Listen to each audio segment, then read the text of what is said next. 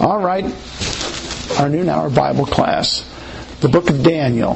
Last week we did some reading in chapter 2 to get a sense for what was happening there. But what I want to do is return to that because there's a lot of information in that first part. And hopefully we will, I had thought as I was reading this last time that we might get all the way over to begin the dream. But if we take Daniel's Thanksgiving prayer, beginning in verse 20, and study some of the rest of this, we probably will end up starting Nebuchadnezzar's actual dream next week. But anyhow, we'll see how this works. So let's take a few seconds for spiritual preparation, confession of sins, and then I will open us in prayer.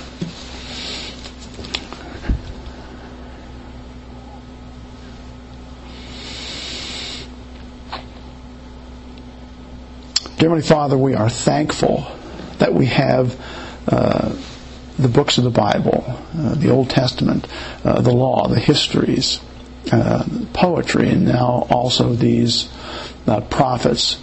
And we're thankful particularly for the book of Daniel because it has such a remarkable impact on history and our understanding of history and prophecy and how we understand the times of the Gentiles. Help us to understand that part of it, but also help us understand the application for us in our lives as we watch Daniel in this pagan society calmly going about your plan for his life, realizing that you do have a plan for his life, and he's not simply reacting to the events that are around him. He's actually living your life in the midst of this. So we pray for our text this morning. Help us to understand the historical context in which we find it, and then also understand the lessons that are here for us. And we ask this in Jesus' name. Amen. All right, last week I read the first part of chapter 2, but what I would like to do is return just so we have a sense of the timing. Last week we finished the last part of chapter 1, and we read in verses 18. Let me just pick this up. Now at the end, this is chapter 1, verse 18. Now at the end of the days, when the king had said that they should be brought in, the chief of the eunuchs, the chief of the officials, brought them in before Nebuchadnezzar. Then the king interviewed them, and among them all, none was found like Daniel, Hananiah, Mishael, and Azariah. Therefore, they served before the king. Now, it says at the end of the days, and the end of the days here, we're not thinking that this is the 10 days. This is the end of the 3 years. So we look back up in verse 5, it says, and the king appointed for them daily provisions, food, wine, for 3 years of training. So it's at the end of those 3 years that this was evaluation went on. And he says, at that time the king interviewed them, and Daniel found them, and they served before the king. And in all matters of wisdom and understanding about which the king examined them, he found them 10 times better than all the magicians, the astrologers, who were in all his realm. Thus Daniel continued with until the first year of King of Cyrus. So that takes us to the end of the 3 years, and it also tells us, Daniel probably makes this note, and by the way, I served for 80 to 85 years, all the way up until King Cyrus. So that when we begin in chapter 2, it says, now in the second year of Nebuchadnezzar's reign. Well, if we sort of get the chronology correct, you'll notice that if this is only the second year of Nebuchadnezzar's reign, then Daniel probably is toward the end of the training, because Nebuchadnezzar probably started the training when he was still serving with his father, Nabopolassar. But when Nabopolassar dies and Nebuchadnezzar extends his kingdom, defeating the Assyrians and defeating the Egyptians, so the kingdom is probably almost at its fullest extent. Daniel probably, and the cohort going through this training with him, probably are in the last several months of their training. And that explains why, if in verse 19 in chapter 1 it says, "Therefore they served before the king," well, it doesn't appear that Daniel and his friends are before the king when we begin chapter 2. Because we have all of these magicians, astrologers, sorcerers, and Chaldeans in chapter 2, verse 2, coming before the king to tell him about his dream. Well, if he had 4 people over here who are 10 times smarter than all of these guys, you'd think they'd be there. Well, they're not. So that tells us that Daniel, when we finish chapter 1, that we have sort of a summary there of the training and what happened in the training. But chapter 2 jumps into probably the last few months. Daniel's probably, and like I said, his cohort and his 3 friends are probably in the last part of their 3-year training. So that when we get to chapter 2, verse 1, it says, "Now in the 2nd year of Nebuchadnezzar's reign, Nebuchadnezzar had dreams, and his spirit was so troubled that his sleep left him." So, there's an indication here from the way this is established. It says Nebuchadnezzar had dreams. And in the Hebrew here we have, he dreamed dreams. So this is not just a dream. This is probably a dream that occurred several times, many times. And it says that the king was troubled by it. Sort of an interesting approach to this is, why was the king more troubled? Why is he more troubled than, let's say, someone else who has dreams? The word for troubled here is the Hebrew hithpael, and that is a reflexive stem. And so Nebuchadnezzar saw the dreams, and he saw them over and over and over and over again. So he knows the dream. He sees this dream, and there are parts of it that he recognizes as being significant to him, probably very significant to him. And that causes him to trouble himself. That's what the reflexive stem means. He's actually causing this. He's working himself into a state where he is vexed, we might say. He has extreme anxiety. And the dream here is not a dream that was caused by something he ate the night before. He had too many jalapenos or something like that. He recognizes this as something that's happened over and over again. So it's not, it doesn't have to do with some external force that's causing him to have these dreams. That's what I'm trying to say. It's caused by what we would say is an interference into his mentality, his consciousness, by God. And God is now starting to work on Nebuchadnezzar. I think part of this background, as I was researching this and reading about it, is that Nebuchadnezzar has conquered. First of all, he's joined forces with the Medes, so it was. They'll come later.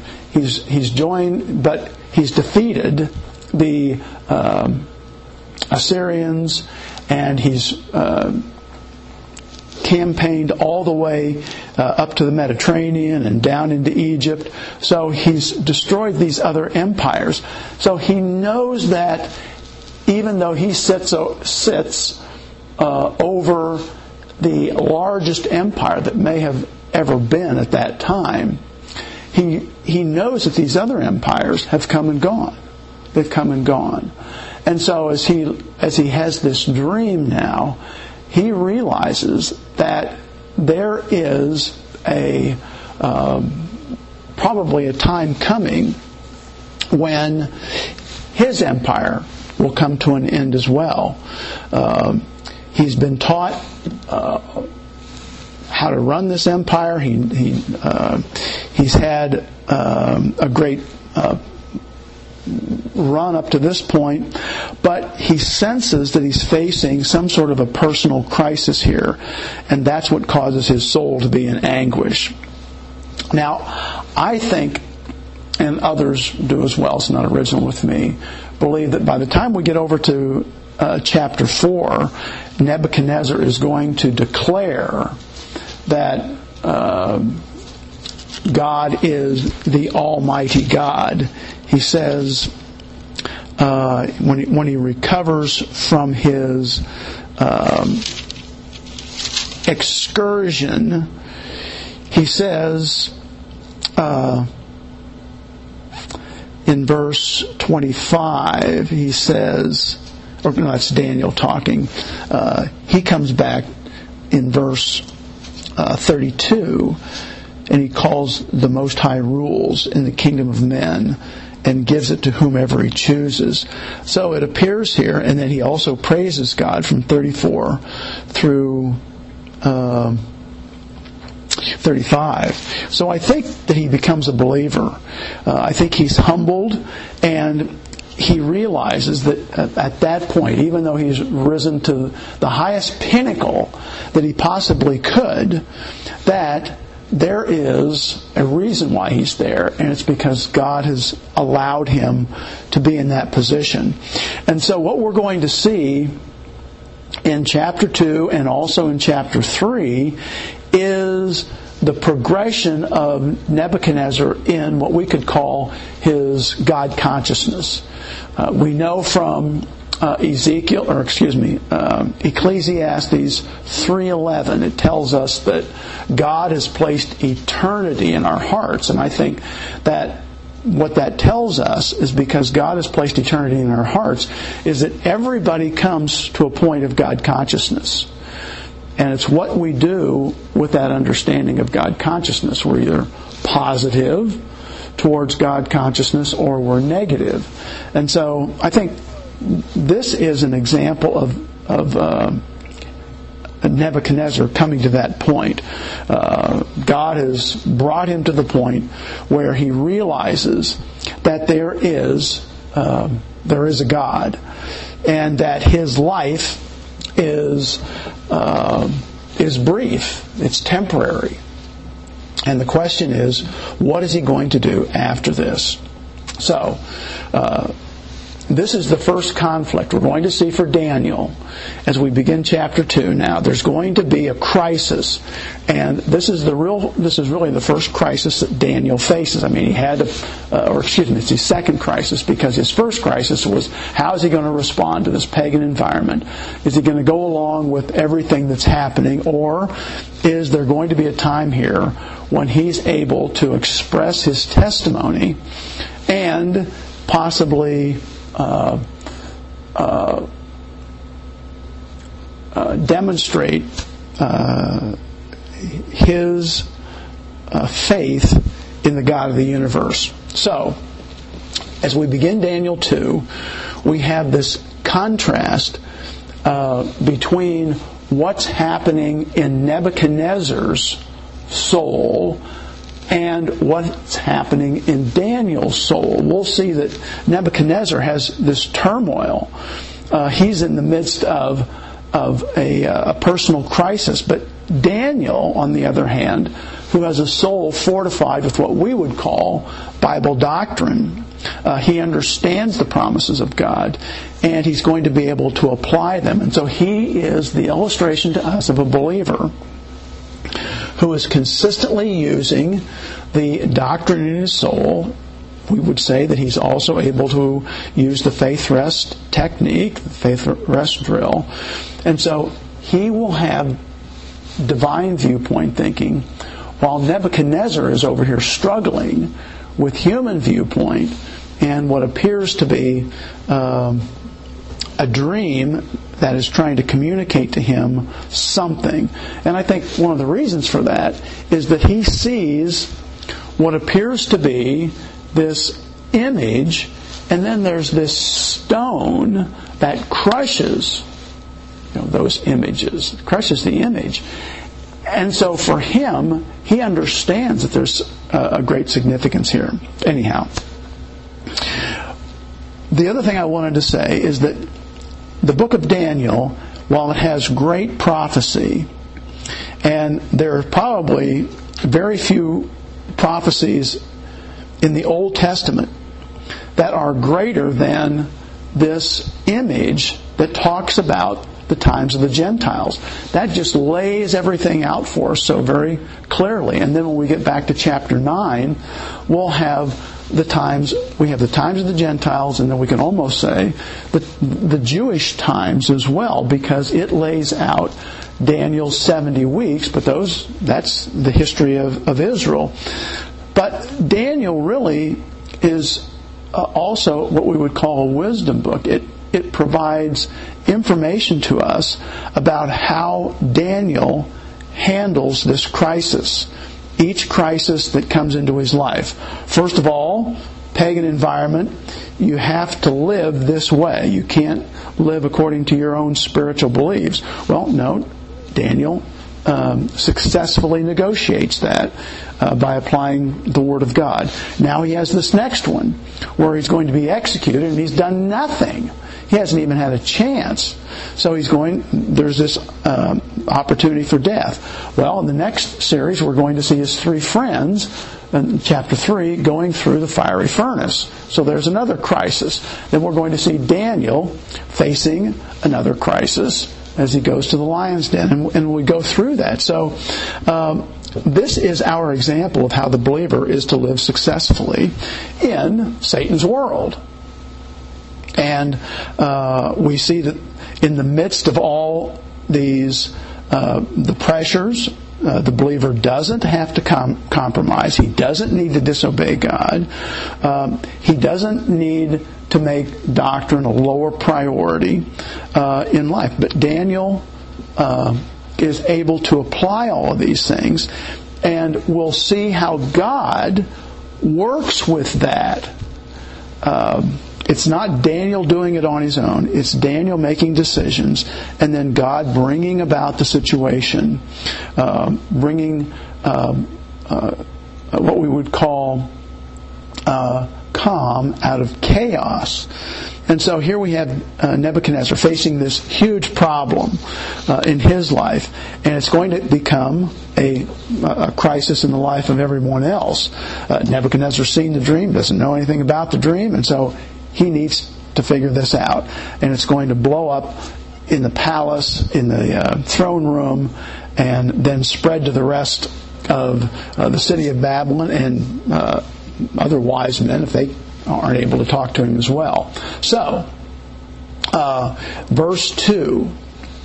In verse 2 we see, then the king gave the command to call the magicians, the astrologers, the sorcerers, and the Chaldeans to tell the king his dreams. So they came and they stood before the king.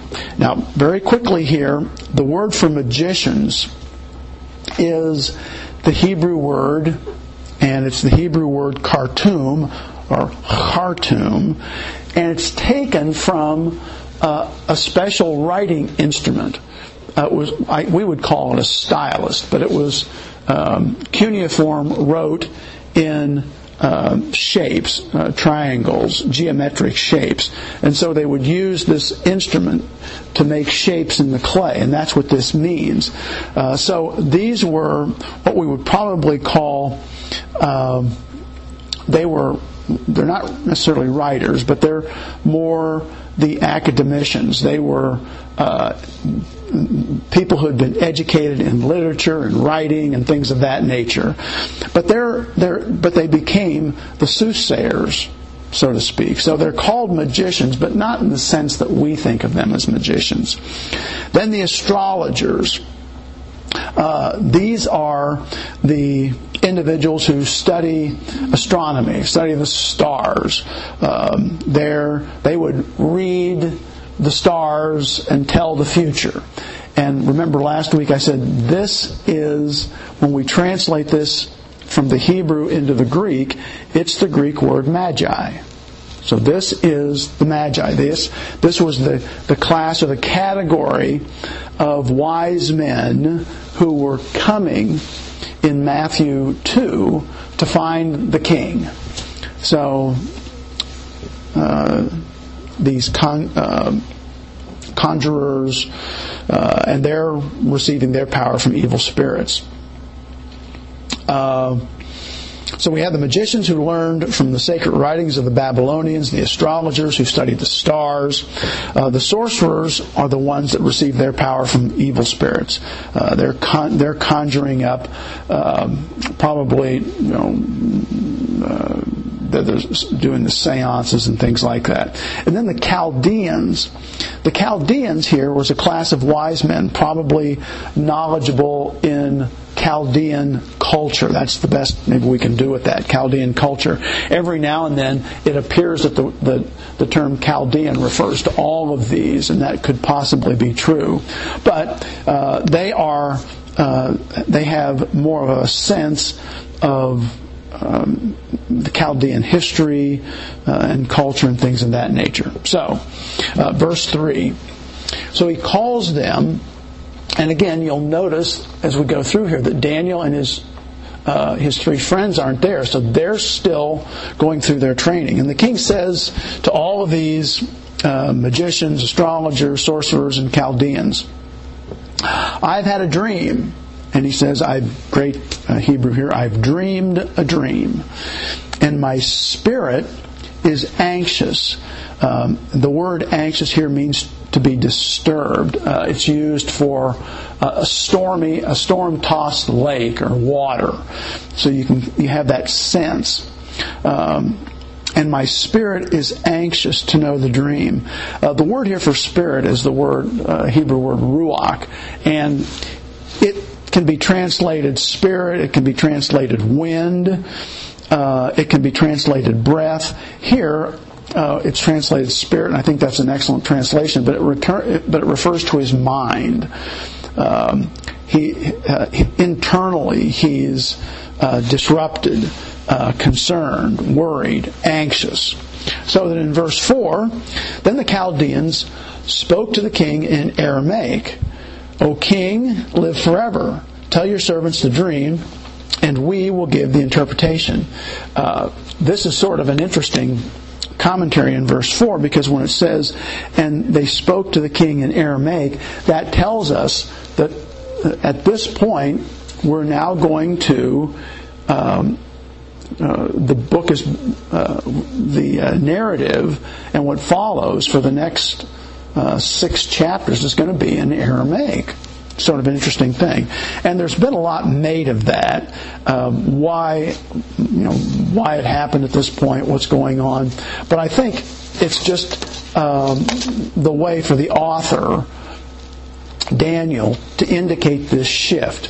He's shifting away from things that were pertinent to the Hebrews, and now he's going to be talking about the times of the Gentiles. So, this is, as I mentioned last week and also before, this is only one of only 2 books in the Old Testament with sections written in Aramaic. This one and the book of Ezra is the other book. So, You'll notice also in verse 4, they say, "O king, live forever." This was a way of ingratiating themselves to the king. The king has just said to them, "Okay, I've had a dream. I want you to tell me the dream." And of course, these guys have no more idea what that dream could have been than anyone else does, someone who's on the other side of the world. And so they say, "O king, live forever." Now this may have been somewhat of a standard approach, but what they really need to do is to find a way for the king to tell them their dream. And so one of the ways that they do this now is to ingratiate themselves to the king.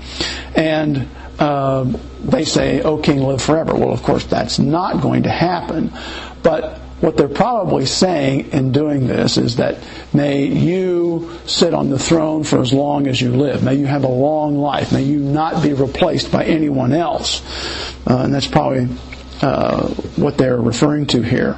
Now, these men, they're standing before him, they probably had done studies on dreams. They've probably interpreted other people's dreams, but they've always had the dream from which to work. So they might even have, there is a study of dreams, and it's called oneirology. Kind of an interesting word.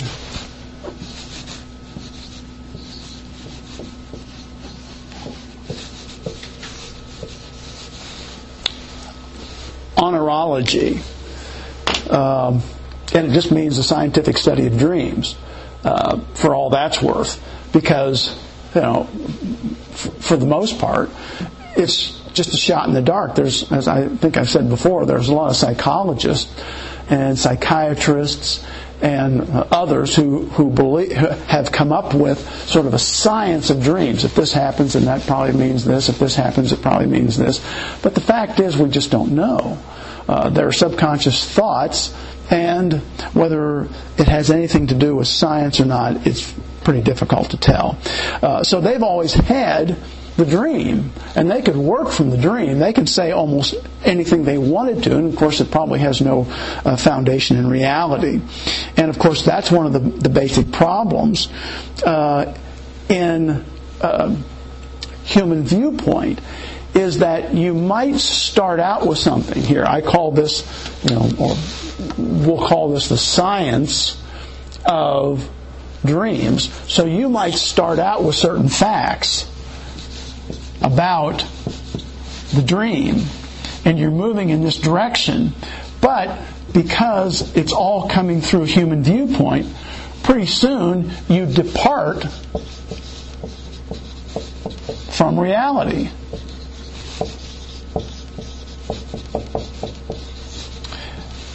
Because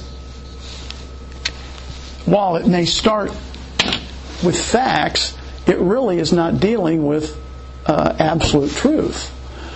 And so that's what happens here in human viewpoint thinking and in paganism.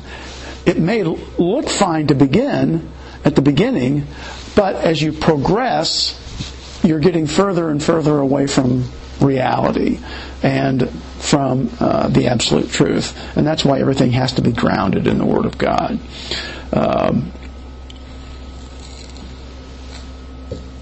Verse 5. The king answered and said to the Chaldeans, "My decision is firm.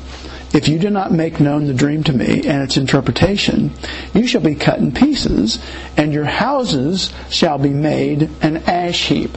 This isn't the very best translation, but what Nebuchadnezzar reasons here, and I think wisely so, because Nebuchadnezzar, you have to remember, he's the son of the previous ruler. He grew up in Babylon, and these are the people that probably trained him. He's gone through all this. He knows Babylonian culture. He knows their systems. And so he realizes that if he really wants to depend upon their ability to tell the future, then they should also be able to tell him the dream. If they have some skill or some innate ability, he reasons that if they're going to convince him that they know the interpretation of the dream, then they should be able to give him the dream as well. If they could supernaturally interpret his dream, they should first be able to tell him the content of it. And he says here that my decision is firm. In other words, I've given you a command, and I'm firm in what I said. I'm not going to change my mind. So, it's a test. He's giving them a test. You either tell me what the dream was and the interpretation, or otherwise, I'll know you're lying to me. But, the fact is that he already knows that. He already knows that most of what they do is not grounded in reality, but it's in supposition or in guesses. And so Nebuchadnezzar is not interested in their mumbo-jumbo. He's interested in the truth. And for added motivation, he says, if you can't give me the dream and the interpretation, then you're going to be subjected to a very painful public execution. And it says they'll be cut to pieces. This came down to us in what was known as being drawn and quartered. So someone is taken out and they're hacked in pieces. What they used to do is just quarter them. So get 4 quarters here. And then it says, after you're dead, your houses will be made into an ash heap, is what I have in my New King James Version here. A rubbish heap. But that's not quite what it says. The word here for ash heap or rubbish has to do with a pile of dung. And what he's probably saying is that not only will you die, but your family behind you and all of your the history of your life is going to be completely destroyed and decimated, because what we'll do is we'll come in and we'll dig up your house and we're going to put a public latrine there. And everybody that passes by will use it for that. So this is sort of I think, God the Holy Spirit's sense of humor here. Their houses are going to be made into a dung heap, or, putting it politely, it's going to be made into a public latrine. So verse 6, however, if you tell the dream and its interpretation, you shall receive from me gifts, rewards, and great honor. Therefore, tell me the dream and its interpretation. So, he puts a lot of pressure on them by saying, first of all, if you do it, you'll be greatly rewarded. But if you don't, there's going to be death and public humiliation for your family. Verse 7, they answered again and said, let the king tell his servants the dream, and we will give its interpretation. So they know the king. The king is sort of led on that he knows his dream. So they know that the king remembers his dream, and now they just need to somehow convince, cajole, persuade the king to divulge it to them so that they can get on with their story about what in the world it could possibly mean. And the king answered and said, I know for certain that you would gain time, that you would buy time. The word there, zaban, is to buy. To buy time, because you see that my decision is firm. So he says, I know you're just stalling for time. Verse 9. If you do not make known the dream to me, there's only one decree for you. He said, that's execution, that's death, and the destruction of your home and your family. For you have agreed to speak lying and corrupt words before me till the time has changed. Therefore tell me the dream, and I shall know that you can give me its interpretation. See, this is really remarkable.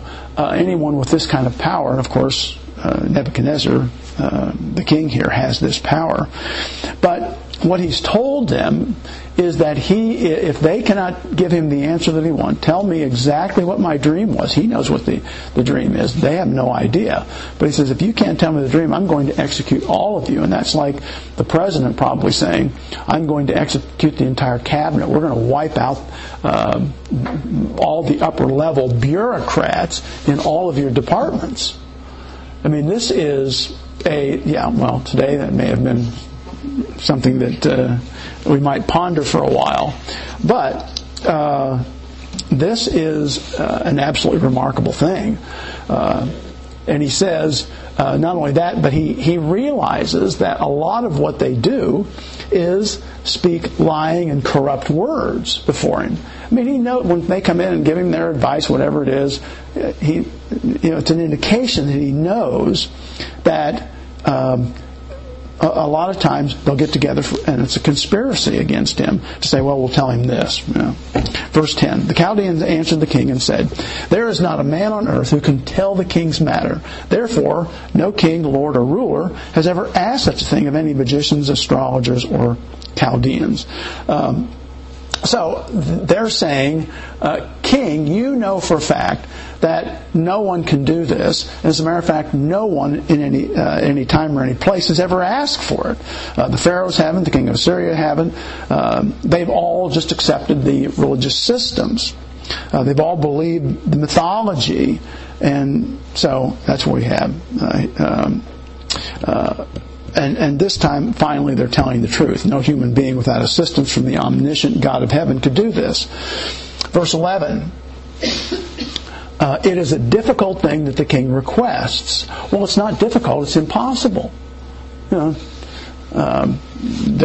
actually downplaying a little bit here. It's a difficult thing that the king requests, and there's no other one who can tell to the king except the gods. And there's no other who can tell the king except the gods, whose dwelling is not flesh. Now, they introduce the term gods here, and without knowing it, what they've done is they've set the stage for Daniel, and the author does the same thing for us, because they make it clear that they can't do it.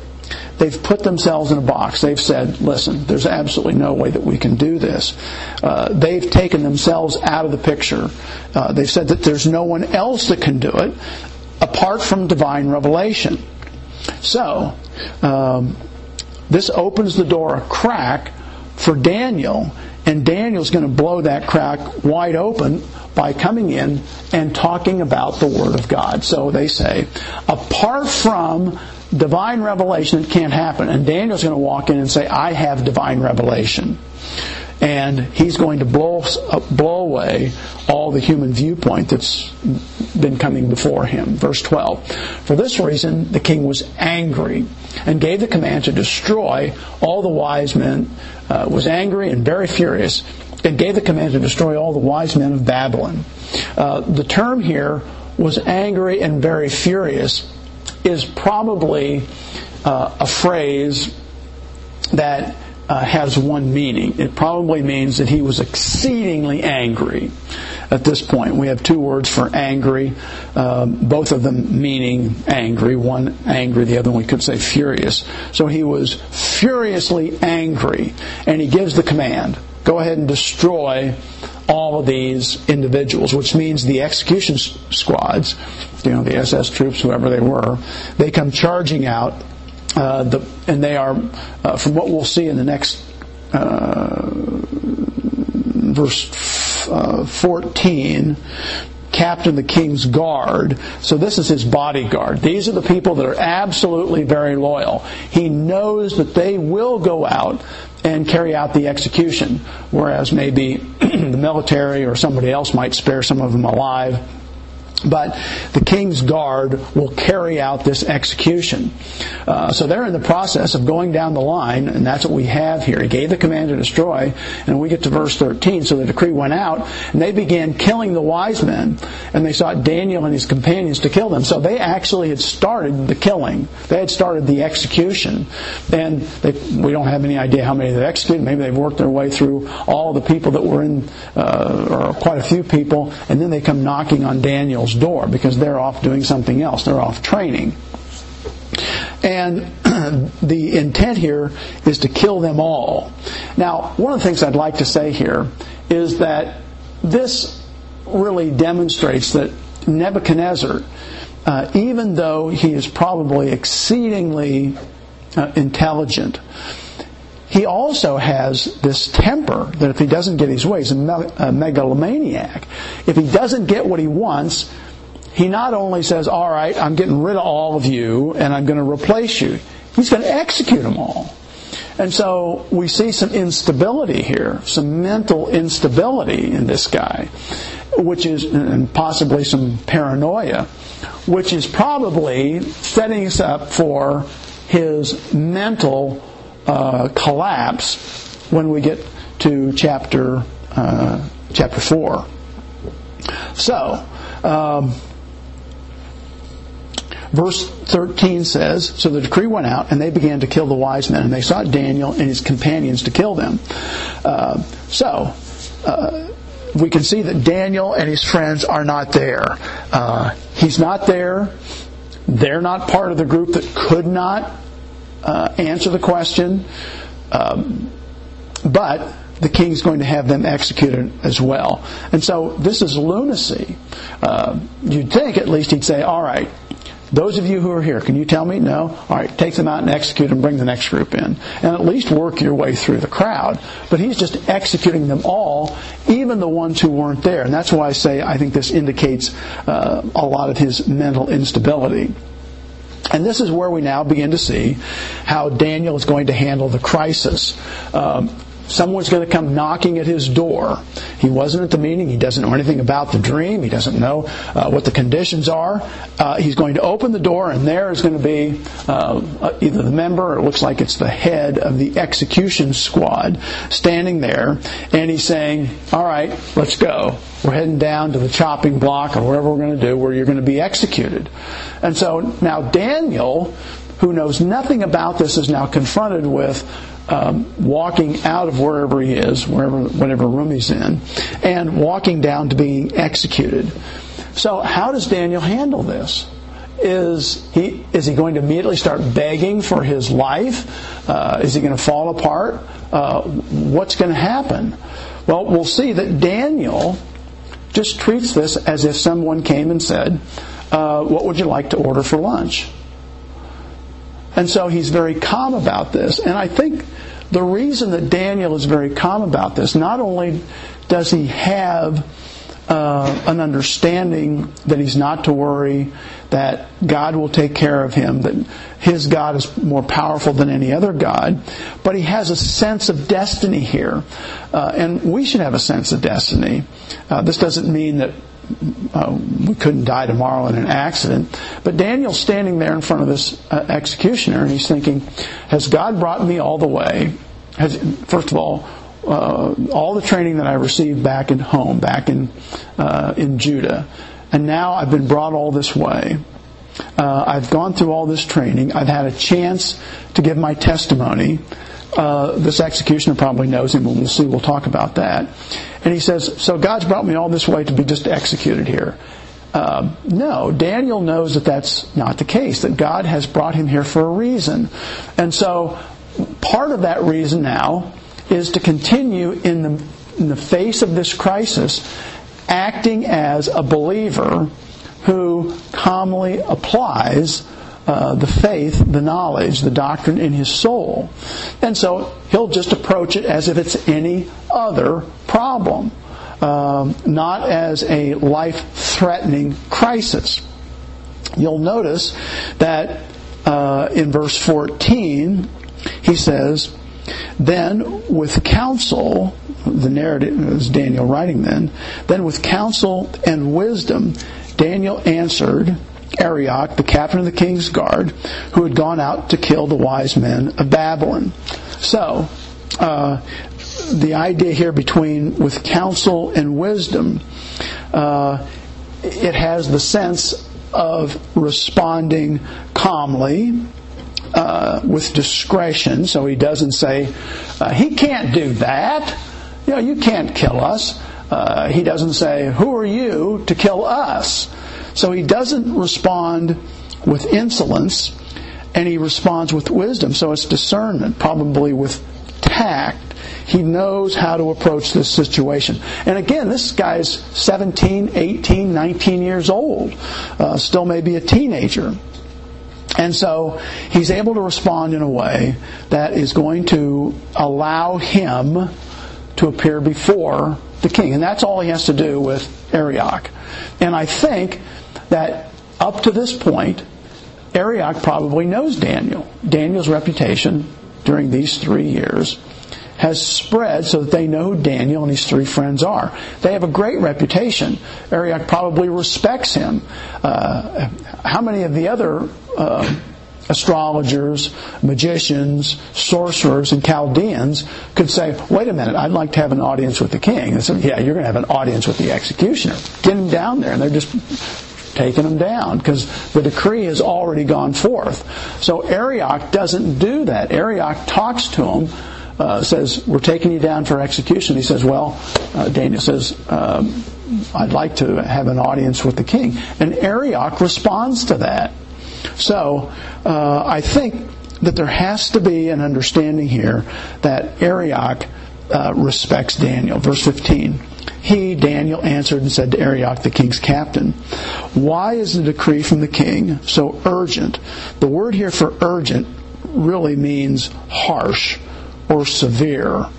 And I think it probably can carry the sense of urgent, meaning it's harsh and severe because it has to be carried out immediately without giving anyone else an opportunity. Then Arioch made the decision known to Daniel, told him exactly what had happened. Daniel says the punishment here doesn't seem to fit the crime. Just because a group of people don't know, you're going to kill us all. So Arioch gives him the information, and Arioch now is going to respond to Daniel's request in verse 16. So Daniel went in and asked the king to give him time that he might tell the king the interpretation. Now, what we're not told between verses 15 and 16 is that Daniel, first of all, had to persuade Arioch to take him down to the king. Arioch has been told, execute him. So now, what is going to happen with Arioch when he walks down? It's more or less like the chief of the officials who sort of takes his life in his hands to feed Daniel and his 3 friends something other than what the king has decreed. Well, the king has made another decree here to another one of his servants, Arioch, and now Daniel is actually requesting that he violate that he do something different. No, don't execute me. Take me to the king. So, he is successful in persuading Arioch not to kill him. So, while we're not told that, it's understood here that the only way he could get down in front of the king from his house is if he was able to persuade Arioch that something else could and should take place. So, Daniel obviously successfully does that, and he's taken to the king so that he can now inform the king that I can solve the problem.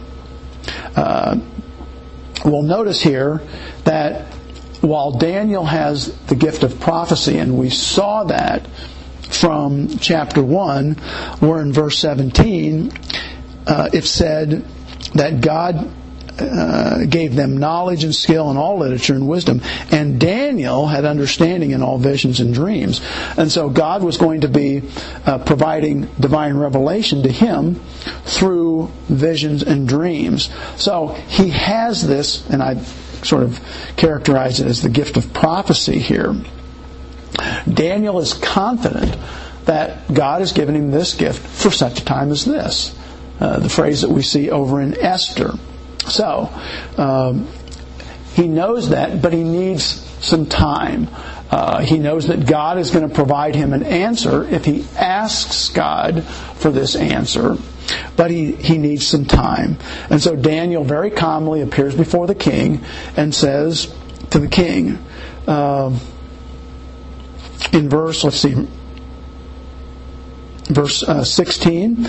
so Daniel went in and asked the king to give him time that he might tell the king the interpretation. What we also don't have here, before we arrive in verse 17, is that the king authorized that. He acquiesced to Daniel's request. Notice that the other astrologers and sorcerers and Chaldeans and magicians, they were trying to buy time as well. They said, or at least the king recognized that they were stalling for time. Daniel walks in and he is able to get that time. And so this is not, we might say Daniel has great persuasive skills, but it's more than likely it's God providing the opportunity for Daniel. Daniel makes the request, and I think that sometimes this is what's hard for us to always understand, and that is we sometimes will see a problem, we'll say there's no solution, there's no possibility here, and we don't even give God a chance. We won't go to someone and make the request, whether it's our boss or maybe a neighbor or a friend or whatever it is, to make a petition to say, well, would you let me do this? Would you let me have this or do that? Because we say, it's a lost cause. I won't do it. But Daniel doesn't do that. Daniel walks up and says, O king, give me an opportunity. And God has prepared the king to say yes. Otherwise, he would have said no. I mean, it's the understood situation. I've said to execute everybody. But Daniel gives God the opportunity to act in his life here, to provide this information. He doesn't just accept it. He doesn't say, well, I guess he's made up his mind, and off we go. No, Daniel says, I can sense that this isn't right, so I'm giving him an opportunity. And I think that there are many times when we pass up things that we either think aren't right or maybe a situation where we have an opportunity. We just write it off instead of giving God an opportunity to act in our favor. So verse 17, then Daniel went to his house and made the decision known to Hananiah, Mishael, and Azariah, his companions, that they might seek mercies, the compassion from God of heaven, from the God of heaven, concerning this secret, so that Daniel and his companions might not perish with the rest of the wise men of Babylon. You'll notice here that it says that Daniel goes back to the house. What's he going to do? He makes his decision known to the other three, to his companion. They're going to go back and they're going to have a prayer meeting. And it's going to be group prayer. It's going to be what we would call corporate prayer. And I think that this illustrates to us the importance of us coming together for prayer meeting. We do this every Wednesday night as the body of Christ, and I think that that's what the Bible tells us to do, that we come together as the body, and corporately we're making these petitions to the Lord. And that's what Daniel and his three friends here are going to do. And we're going to see that God is going to answer their prayer. Verse 19 says, I think the indication here is that they pray well into the night. They don't just come back and sit and have a 5-minute prayer meeting. But I think that it is an extensive prayer, petitioning the Lord to provide the answer, to give Daniel the answer. Verse 19. Then the secret was revealed to Daniel in a night vision. So Daniel blessed the God of heaven. Verse 20, Daniel answered and said, blessed be the name of God forever and ever, for wisdom and might are His.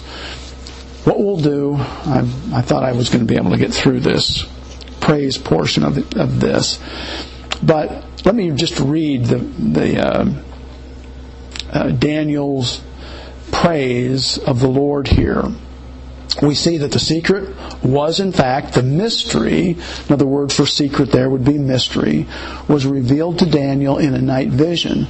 Normally this would be a dream, but Daniel has this vision at night. So it's a night vision. So Daniel blessed the God of heaven. By the way, the word here, the phrase God of heaven, is used extensively in Daniel, Nehemiah, and Ezra.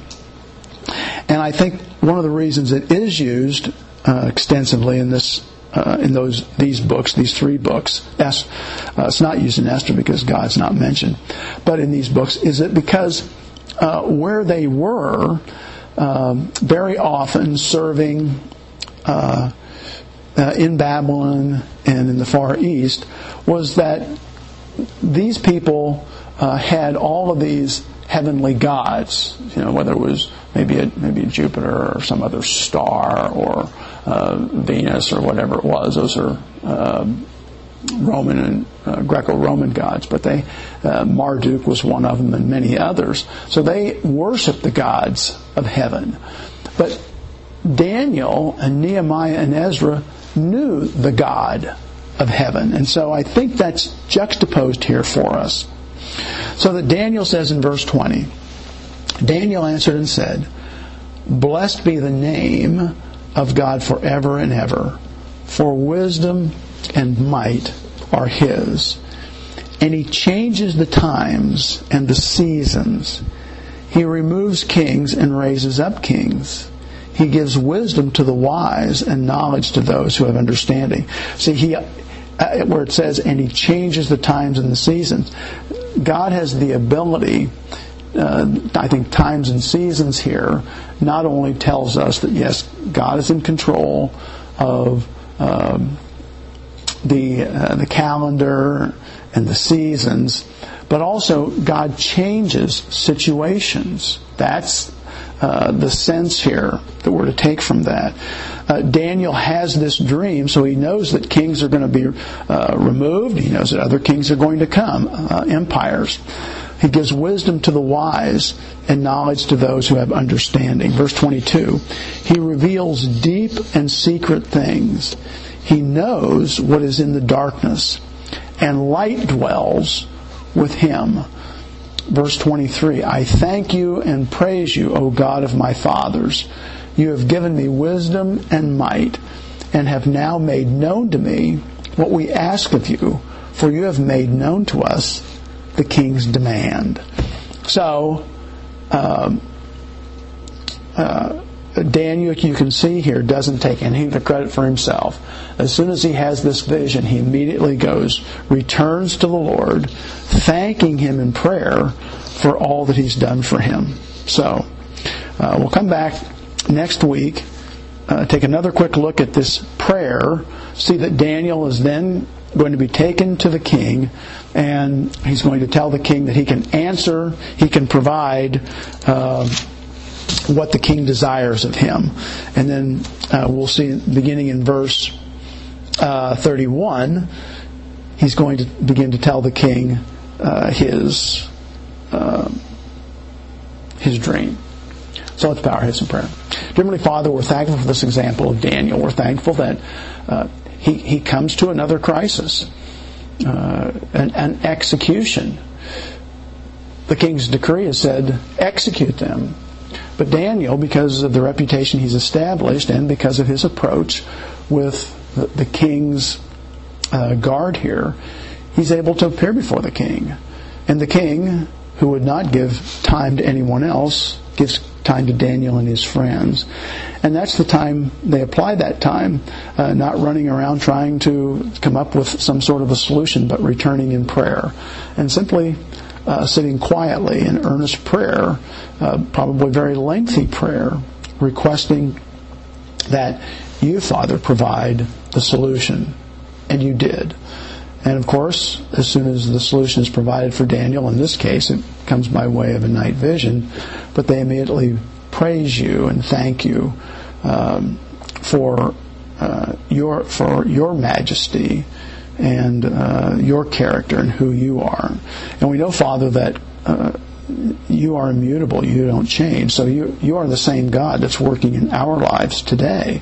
And while you don't work in the same way, you still work in our lives in a way that brings honor and glory to you, and in which we should have firm confidence, realizing that you have a plan and a destiny for each one of us. And we pray, Father, that we would give you the opportunity to act in our lives and demonstrate that, fulfill those destinies. And we ask this in Jesus' name. Amen.